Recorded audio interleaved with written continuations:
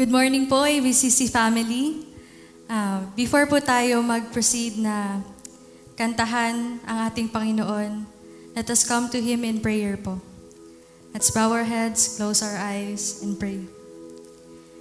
Lord, salamat po sa umaga na pinagkaloob niyo po sa amin. Salamat, Lord, sa presensya mo, sa presensya ng bawat isa. Lord, hayaan mo po na iparamdam namin yung pagmamahal namin sa iyo sa pamamagitan, Lord, ng mga awiting ipagkakaloob namin sa iyo. Salamat po, Lord, sa talento ng bawat isa, sa puso ng bawat isa, Lord, na tunay nga po na inihanda niyo po ngayong umaga. Hayaan niyo po, Lord, na yung focus namin is nasa iyo lang. Salamat po, Lord, dahil you have loved us, Lord, unconditionally. At ikaw yung unang nagmahal sa amin, Lord. That's why, Lord, kayo pong siyang manguna sa aming praise and worship today. And we uplift and entrust all unto you, Lord. In Jesus' name we pray. Amen. I invite everyone to stand po.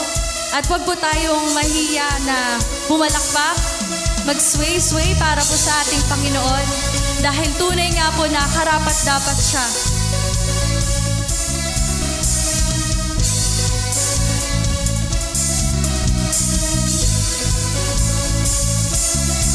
You are here as we lift you up.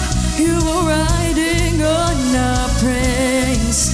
Be enthroned over everything. You are seated on our praise. This is prophetic, I can feel it in the air. We live for praise and you change the atmosphere. With hearts open now, everybody sing it out. Turn it up, this sound of praise. Make it louder than any other. Lift him up and shout his name over all. As we praise, I can feel the change as your presence now invades. Hear the sounds of the broken chains, prison doors are giving way. This is prophetic, I can feel it in the air. We live for praise and you change the atmosphere. With hearts open now, everybody sing it out. I am for real, turn it up. This sound of praise, make it louder than any other. Lift him up and shout his name over all. Turn it up, this sound of praise, make it louder than any other. Lift him up and shout his name over all.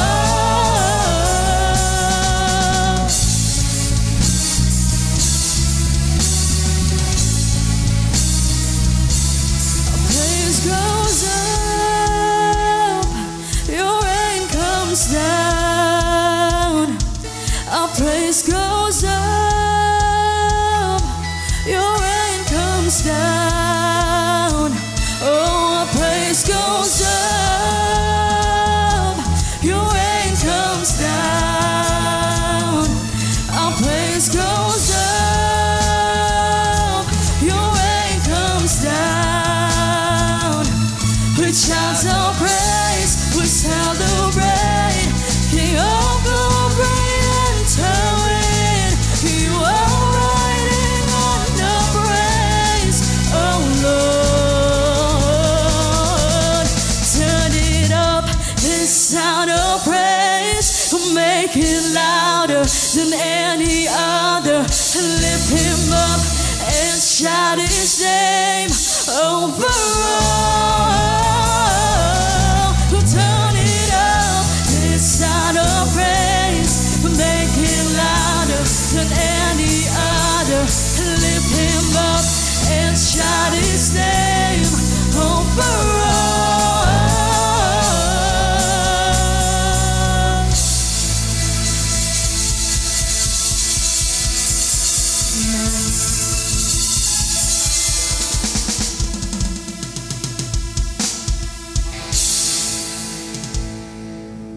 Lord, right now, dahil Lord, alam namin at ramdam namin mula una pa lang, Lord, na You have unconditionally loved us, Lord. That's why, Lord, today, we are asking that may You ready our hearts and minds, Panginoon. Because of Your love, Lord, we know, Panginoon, day by day how to love unconditionally, Lord. Yung pagmamahal, Lord, na hindi namin inakala na kaya naming ibigay o i-offer sa mga tao na hindi ganun kadali, Lord, na mahalin. Pero dahil sa iyo, Lord, You have taught us, Lord, how to love. And You are faithful, Panginoon, sa inyong pagmamahal. Kaya hayaan Niyo po kami, Panginoon, na itaas namin tong papurit pasalamat namin sa iyo, Lord. Dahil alam namin na kung ano yung nagpapatuloy sa amin, yung dahilan ng pagpapatuloy namin sa buhay, yun yung pagmamahal mo sa amin, Lord. And that's why we also have hope.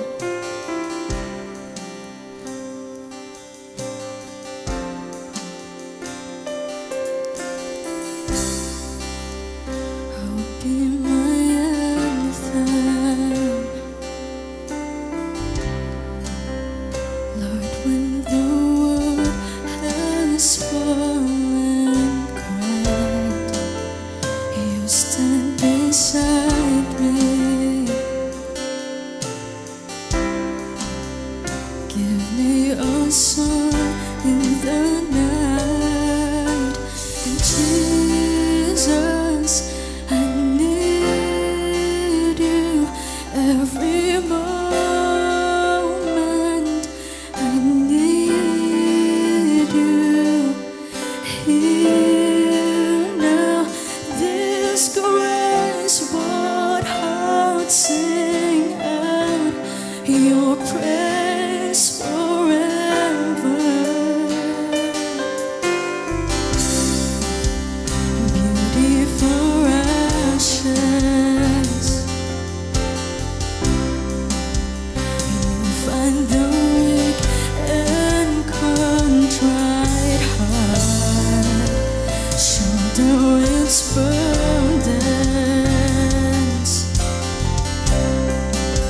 and carry it into the light. And Jesus, I need You every moment. I need You here now.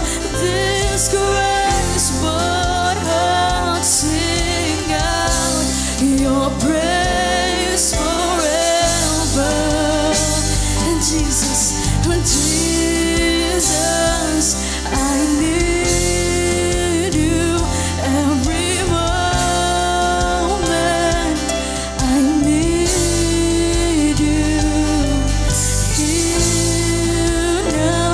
This grace, what I'll sing out Your praise forever.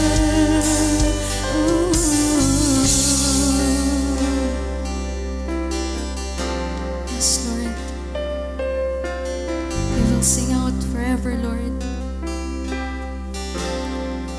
Remember love, remember mercy. Christ before me, Christ behind me. Your loving kindness has never failed me. Christ before me, Christ behind me. Remember love, remember mercy. Christ before me, Christ behind me. Your loving kindness has never failed me. Christ before me, Christ behind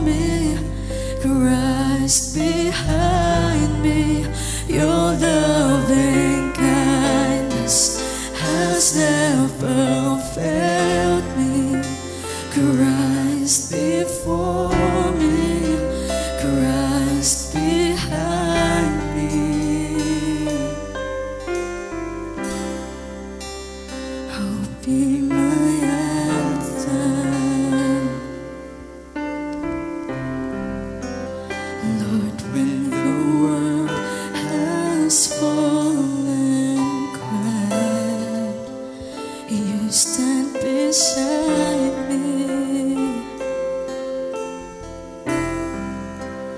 Give me a song in the night.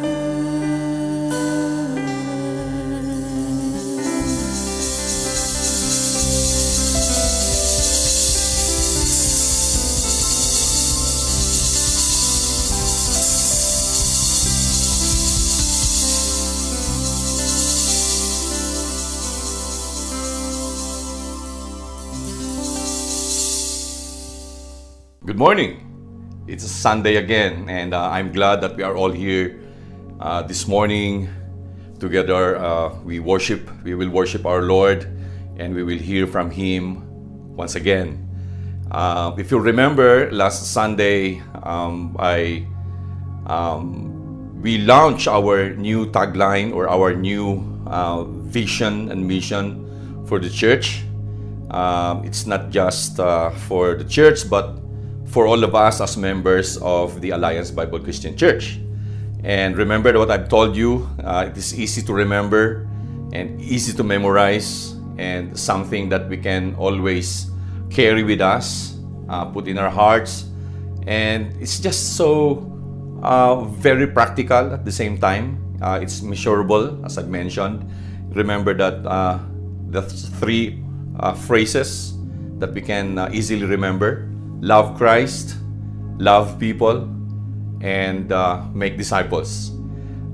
This is where we reconnected with our purpose. We have recharged with our passion and revisited and reconnected to our vision as a church, not just a church, but as a follower of the Lord Jesus Christ. And I've mentioned that with this, we will be having a series of messages that will be based on these three phases, and the sermon message that will go on for the next 2 or 3 months. Today we will start with the first part of our series in loving Christ. So we will be having this series for the month of January, and our title for the message this morning is What It Means to Love Christ. This is the first part of our series entitled Loving Christ. Okay? So, what it means to love Christ. But before that, let us bow down our heads in prayer. Lord, maraming salamat for this morning. Salamat, Lord, for this brand new day.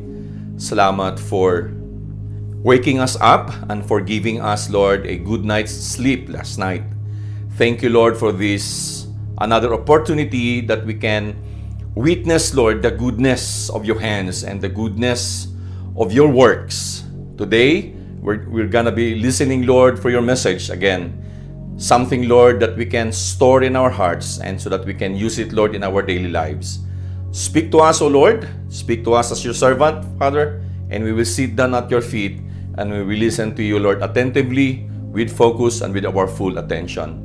Oh Lord, salamat, because today, Lord, is another day of joyful, another day, Lord, of joyous celebration of your words and of your presence in our lives. Maraming salamat.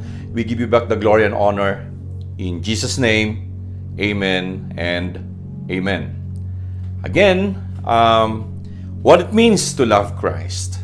Now, yung binasa sa atin kanina a while ago was taken from the book of Psalms, written by David, Psalm 63. Now, in most Bible translations, in every chapter, merong mga nakalagay doon sa ibabaw na parang title. Ang tawag doon ay subscription. And if you'll notice, the subscription of this particular chapter says that a Psalm of David when he was in the desert of Judah. So, ito yung nakalagay doon sa unang, o doon before mag-umpisa yung chapter. And it signifies that David wrote this psalm where he was in the wilderness of Judah. So, nandun siya sa desert. And he wrote this Okay? Now, bakit ba nandun sa desert si David when he wrote this particular psalm? Alam natin na David, in his life as a king, he was a very good leader. He was a very mighty warrior. And he was a good king. In fact, he's very famous. He's very rich. But he was not a good father. So, in this particular setting, in this particular time where he was in the wilderness of Judah, this is where the time where he was running away from his son Absalom. When his son Absalom declared himself as king over all Israel, nagkaroon ng kudeta. And David went to the Kidron Valley with all his followers and his supporters, 600 of them, including his wives, his sons, and the other people that supported him. And he went to the wilderness of Judah, and where there he wrote this psalm. Now, it's very interesting to note that when you read the whole psalm, the whole chapter, this Psalm 63, mapapansin natin dito na David did not dwell on his mistakes as a father or as a person. In fact, mga kapatid, this one really tells us that, like David, David is also like us, very prone to commit sin and very prone to commit mistakes. And when every time na meron tayong mga mistakes, we feel guilty, and so we feel down, and then masyado tayong stress and we are disturbed.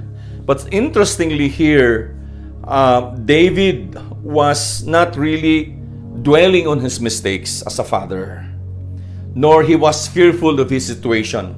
Alam natin na in the wilderness, wala na siya doon sa protection ng kanyang palace, wala na sa protection doon sa walled city ng Jerusalem.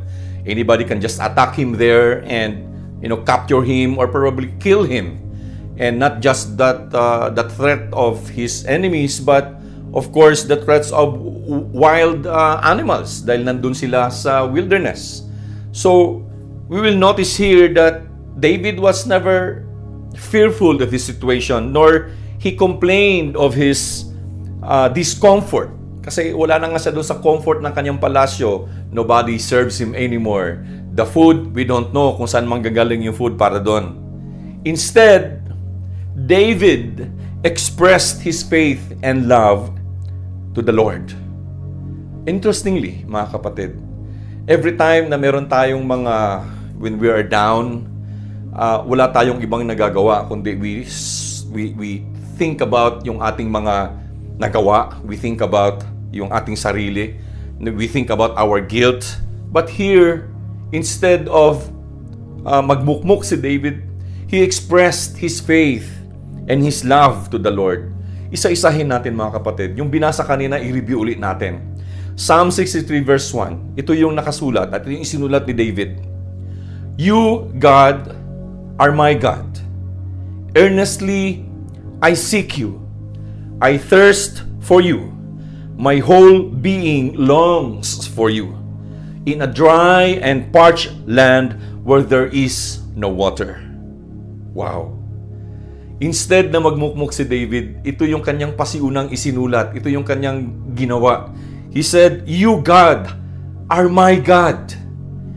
Yung word na or yung phrase na my God, hindi ito mababanggit ni David without his faith. Because he was hungry and thirsty.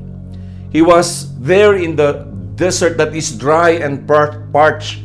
Pag sinabi natin dry and parched, parang nagka-crack yung lugar na yon. There's no moist, there's no mist, no water at all. So talagang pag nandun ka, it's really dry, mainit at madali kang mauhaw. So he was thirsty. And there was no water at all there. My God! Pero hindi niya dinugtungan ng, Lord, nandito ako, maawa ka sa akin. Tulungan mo ako. No. He expressed his faith and his love.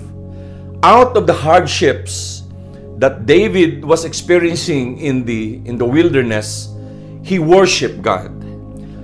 The hardship caused David to worship the Lord. Napakagandang realization, mga kapatid, na pwede nating gawing example si David, especially in this time right now that we are facing, na we're still facing a very challenging year. The hardship that David was facing caused him to worship God. Kasi dito natin makikita na yung desire ni David is spiritual. It's more than the physical. See? I'll repeat it again. Ang desire ni David was more than physical. It was all spiritual. Now, in our life group last Sunday, merong senior sa amin si Pastor Mel, which has really reminded us also that the danger of spiritualizing everything. Ano bang ibig sabihin nun?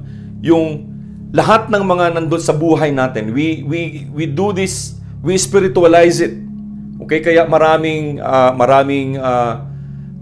nagpa-backslide, maraming nag-fail sa ministry, maraming tumitigil sa pag-serve sa Panginoon dahil everything that happens in their lives ay ini-spiritualize. Nakakalimutan na merong physical needs, merong emotional needs, na at the same time merong mental needs. Napakadelikado kung spiritualize natin lahat, especially if your faith is not that strong as like David. But in this case, David his desire was more spiritual than physical. Something that will tell us that when your faith is strong and when your love for God is strong, everything that happens in your life, okay, you depend on your spirituality. You depend on the assurance and the confidence that you get from God. Kasi dito, David he longed for God's satisfying presence. In fact, sa verse 5 nakalagay doon, sabi ni David, totoo Lord na ang pagkain ay nakakasatisfy, but I am more satisfied with you. Think about this, mga kapatid. His desire was more spiritual than physical. Why? Because David has a very strong connection and a strong bond with the Lord. Okay? Reality that will tell us is that our physical needs is being met by God's creation. What does that mean? Yung ating mga physical na mga pangangailangan, ang Panginoon din ang nagsusupply sa atin nun. Pagkain, yung ating trabaho, those people that will help us. Ang Panginoon, those were His creation. At siya yung nag-meet ng mga physical needs natin. Now, in our spiritual needs, minimit din ng Panginoon yan. Ang ating spiritual needs ay minimit ng Panginoong Hesukristo. In fact, yung ating Panginoong Diyos, the Lord Jesus Christ, sometimes His humor is hindi natin napapansin, but meron siyang humor. Kasi, di ba, our spiritual needs, He meets it. And in John 6, He says, He is the bread of life. Okay, alam natin na yung bread or yung pagkain ay nagbibigay ng buhay. And He says, I am the bread of life. Now, alam natin na kapag bread lang lahat ang kainin natin at walang pantulak, posible tayong mabulunan. So that's why in chapter 4 and 7 and even in Revelations 22, He says that I am not just the bread of life, I am also the water of life. You can see the humor there, na hindi po pwedeng bread lang, kailangan merong water. So He knows that. Now, He gives this everything, all of this, mga kapatid. He is the water of life, and He is the bread of life. He meets our spiritual needs. And in fact, He was the one who mentioned this in Matthew 5:6 in the Beatitudes when He said, Blessed are those who hunger and thirst for righteousness, for they will be filled. Pupunuin tayo if we hunger and thirst for the spiritual things in our lives. And David has a very strong spiritual appetite. Now, saan kaya nakukuha ni David yung kanyang strong spiritual appetite? Let's go to verse 2 at himay-himayin natin. Ito yung kanyang sinulat. I have seen you in the sanctuary and beheld your power and your glory. Nakita daw ni David ang Panginoon sa santuaryo at nakita niya doon yung glory ng Panginoon. Nakita niya doon yung power, kung gaano ka-powerful ng Panginoon. And in fact, in Psalm 22 verse 4, he also wrote, "One thing I ask from the Lord, this only do I seek, that I may dwell in the house of the Lord all the days of my life, to gaze on the beauty of the Lord and to seek Him in His temple."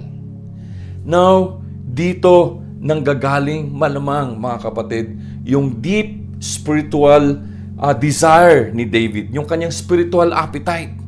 But, paano nakita ni David ang Diyos? Paano niya nagsabing, "I've seen you in the sanctuary," na si David ay hindi siya Levite, hindi siya priest, and he is not allowed to enter into the sanctuary proper because he is not a Levite, he is a Judahite. Okay? But he built the tent where the ark will be placed. Ito yung nasa desire talaga ni David. He built that tent na paglalagyan nung arka or nung Ark of the Covenant. And he said that he saw the power of the Lord. Pero nagkapagtataka pa, niya nakita, hindi naman siya makakapasok sa templo. See, mga kapatid, David delights in the Lord, and his regular worship prepared him for the hardships ahead. Mark this one, mga kapatid. Remember this. David gets his spiritual appetite because he delights in the Lord, and his regular worship prepared him for the hardships ahead. So ito pala ang sikreto. When you delight with the Lord and you worship Him wherever you are, you will have that strong spiritual appetite. Kaya no wonder si David when he was in the desert, he shouted and he expressed his faith and his love to the Lord, and he said, "Oh God, my God." So he spread his arms and his hands towards heavens and he worshiped the Lord. You see? So yung question or yung what's the answer doon sa title ng ating message this morning? What it means to love Christ or what it means to love God? The answer, mga kapatid, is to be delighted in Him, just like David. This is what we meant when we love God. We delight in Him. When we say that we delight in Him, we are satisfied. Walang labis, walang kulang. Saktong-sakto. We are satisfied in Him. Another word that we can use is also that we are contented with Him. But since we're talking about love, we are intoxicated in Him. Grabe na word, no? Intoxicated. Parang liquor, spirits na nakakapag-intoxicate sa atin. But when we are so much in love with somebody, we feel that we are intoxicated, and something like that. When we are delighted in the Lord, when we are delighted in Jesus Christ, we admire Him and we enjoy all that He is. We enjoy that all that He is.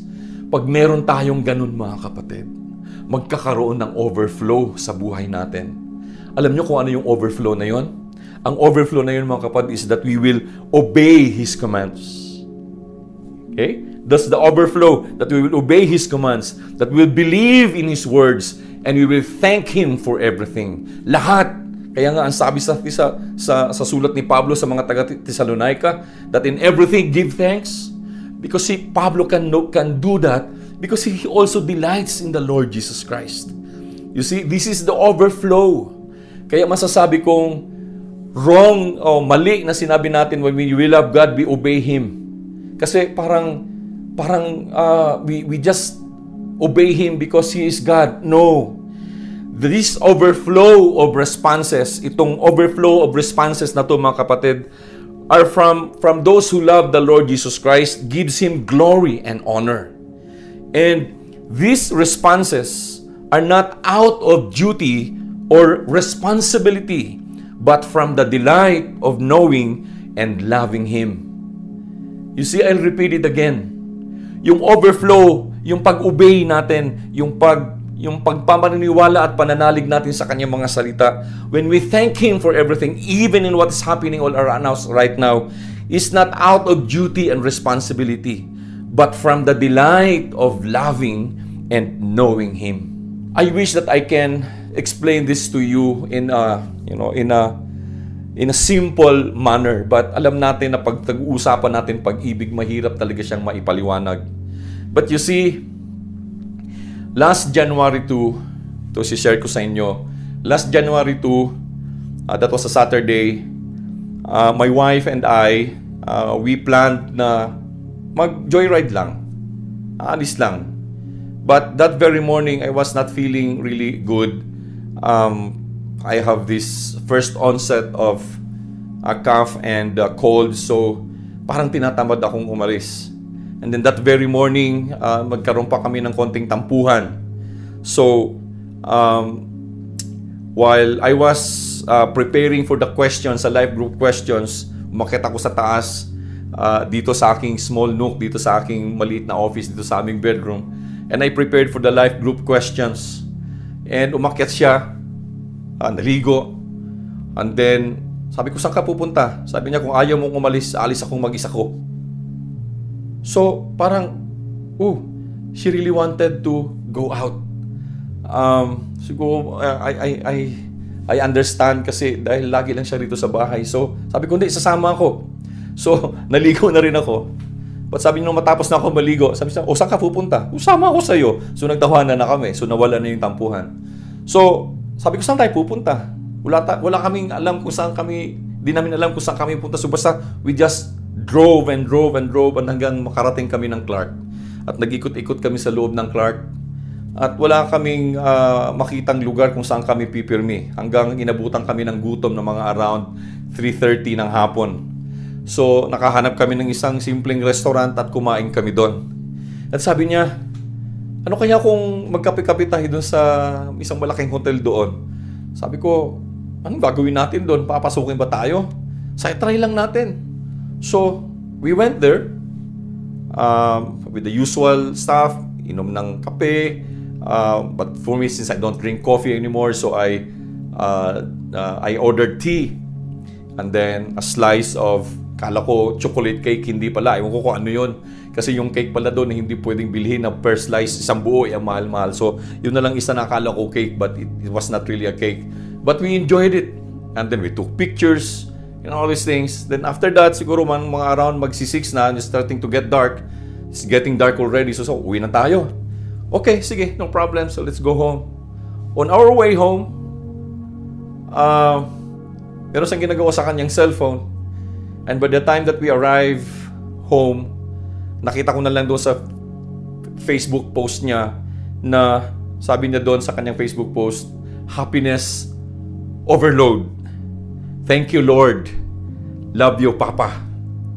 So, binanggit niya sa akin na the time that we spent together, although it was very, very simple, he was so delighted and she was so delighted and she was so happy.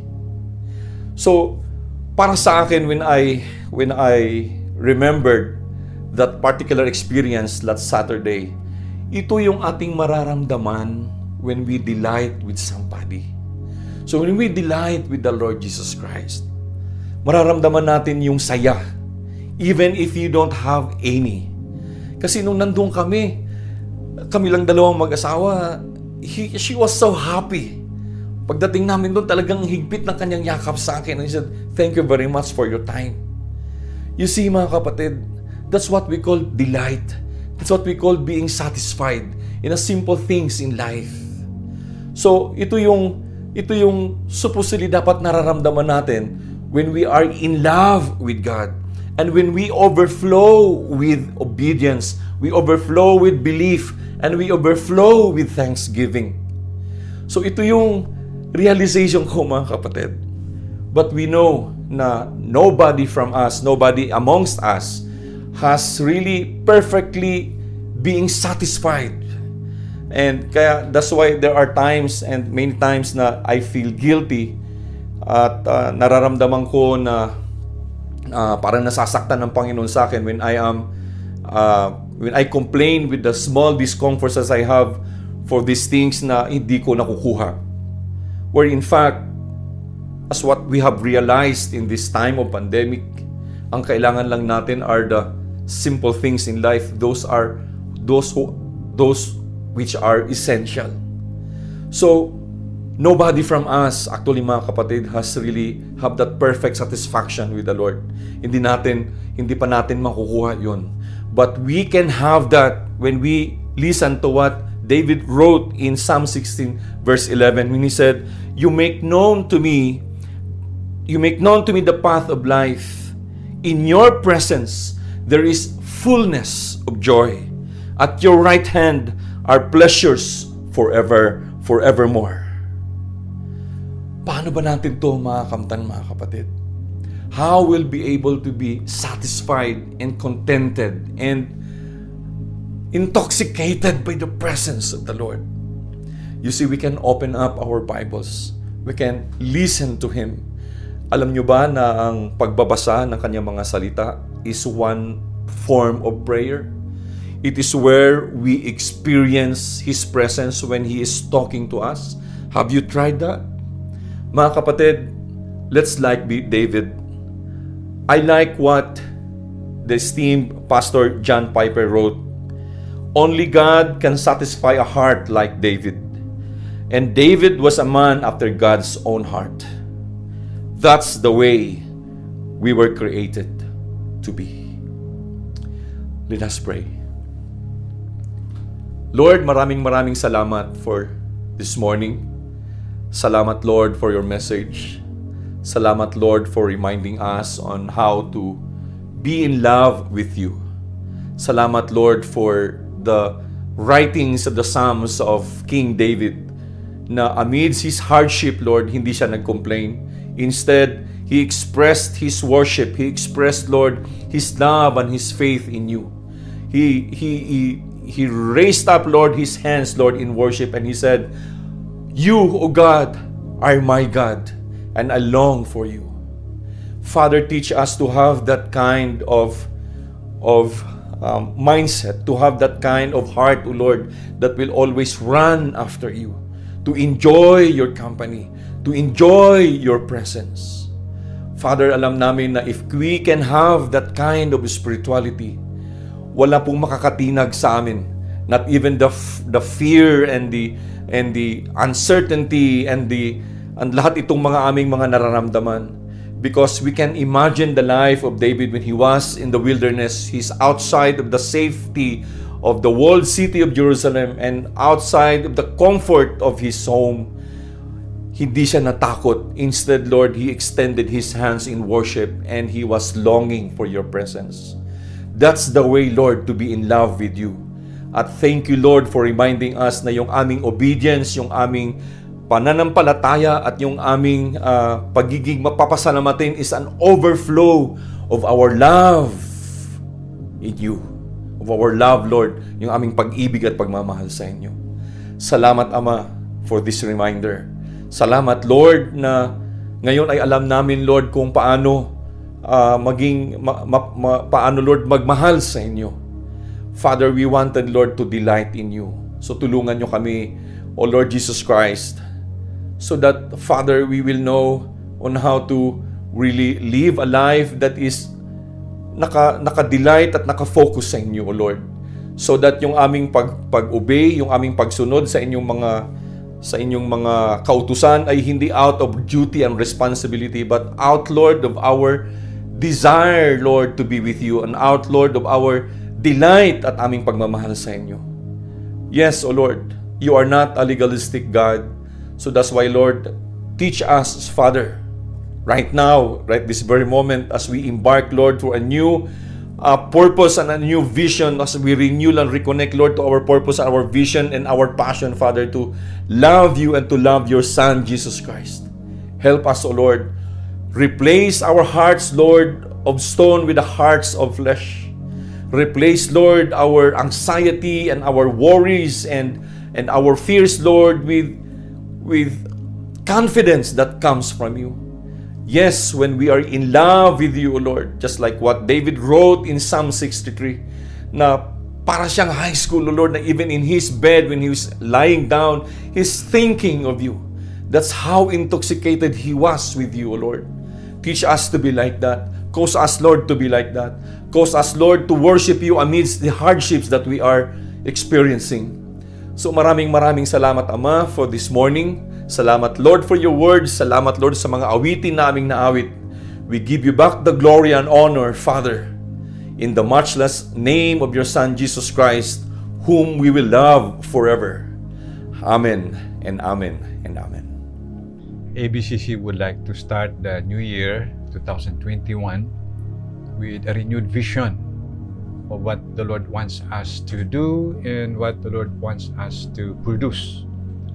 Because we had been commanded and expected to bear fruit, more fruit, and much fruit.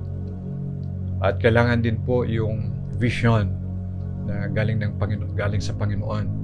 Now, ayaw nating gawin yung gawain ng Panginoon just to maintain the status quo, no? Diba? So, yung leaders po ng ABCC would like to be driven by vision and the purposes that God ordained as a church, for the church. That's why we came up with 6 words to express our vision and mission in a clear and simple way. And this is love Christ, love people, make disciples. Now, ano talaga ang purpose ng ABCC? Why we exist as a church or as ABCC family? Salamat sa Diyos, meron tayong online worship services for almost a year now. At nakakatanggap tayo ng mga encouragement and instruction and at times rebuke, no, from God. Ngunit yung Great Commission ng Panginoon ay kailangan tuparin natin, gawin natin yan until Christ returns. Yung ating corporate worship is for us to exalt God in worship. Yung ating Great Commission is for us to fulfill, hindi po para sa atin, but for us to accomplish or to be fulfilled. Now, this pandemic, mga kapatid, alam ko, I believe, this is a test for the church and for all of us in obedience to His commands, di ba? Kasi po, hindi sinabi ng Panginoon, when everything will be okay, obey me. Hindi po sinabi na ganun. Ibig sabihin po, in whatever circumstances or situation we are, kailangan gawin natin, tuparin natin ang kanyang mga utos. Itong verse na to, okay, yung Matthew 28, kung hindi nyo na-memorize, narinig ninyo ito several times in your life. Okay? Therefore, go and make disciples of all nations, baptizing them in the name of the Father and of the Son and of the Holy Spirit, and teaching them to obey everything I have commanded you. And surely I am with you always to the very end of the age. Now, making disciples is our mission as a church, as ABCC. So, ang tanong, kaya ba natin gawin to? Okay? Mukhang imposible, di ba? So, kailangan ng supernatural power ng Panginoon. Kaya nga, binigyan tayo ng kanyang pag-ibig. Okay? And also, binigyan tayo ng kanyang pagmamahal. Okay? God's love has been given to us, no? And also, the Holy Spirit has been given to us upang kaya natin gawin yung pinapagawa niya sa atin. Ito yung Mark 12:28 to 31. Ito yung ating passion. Okay? Loving God and loving people. Mission is making disciples. And our motive is clear. Loving God and loving people. So mga kapatid, we will pray that we will grow in love. Okay? Love with God, love for God, and love with people. And especially those who do not know the Lord in their lives. Kailangan yung love ng Panginoon, sabi ni Pablo, must compel us, okay, to reach them for Jesus. Remember, Jesus came to save the world, and He chose the 12, and He commanded them to go and change the world. Beloved, this is God's way of changing the world. Gusto niyong magbago ang mundo? Simple lang, sabi ng Panginoon, make disciples. Now, to make Jesus known and make Jesus be the center of our life and everything we do is what God wants us to do sa ating buhay as we follow Him. So, ang hamon po sa atin, ang challenge na iiwan sa atin ay ganito. As we serve Him this year, ABCC will regularly win new people to Christ, building them up in their faith and equipping them to reach their peers and friends for Jesus. In the next 3 years, we pray and we would like us to see new people come to Christ, build them in their faith, and equip them to reach their friends for Jesus. So mga kapatid, think of 3 years from now on, from when a person becomes a believer, because you connect with them, because you win them to Christ by sharing the gospel to them, you build them in the faith, you train them, and you send them to go and make disciples. This is the Great Commission, mga kapatid. Ito yung mandate natin. It is not for us, it is something that must be fulfilled by us. We'll pray for the leaders of the church as they make smart goals this year to achieve our vision and mission. As Brother Dante mentioned, this is our series of messages from January to March 2021. Pray for Brother Dante together with the ministry coordinators and the church ministry team as they continue to prepare and plan for the work of the Lord that He entrusted to them, that God has entrusted to us. Lahat po tayo involved dito sa gawain nito. Okay? So let us all pray for our leaders and support the leadership of our church.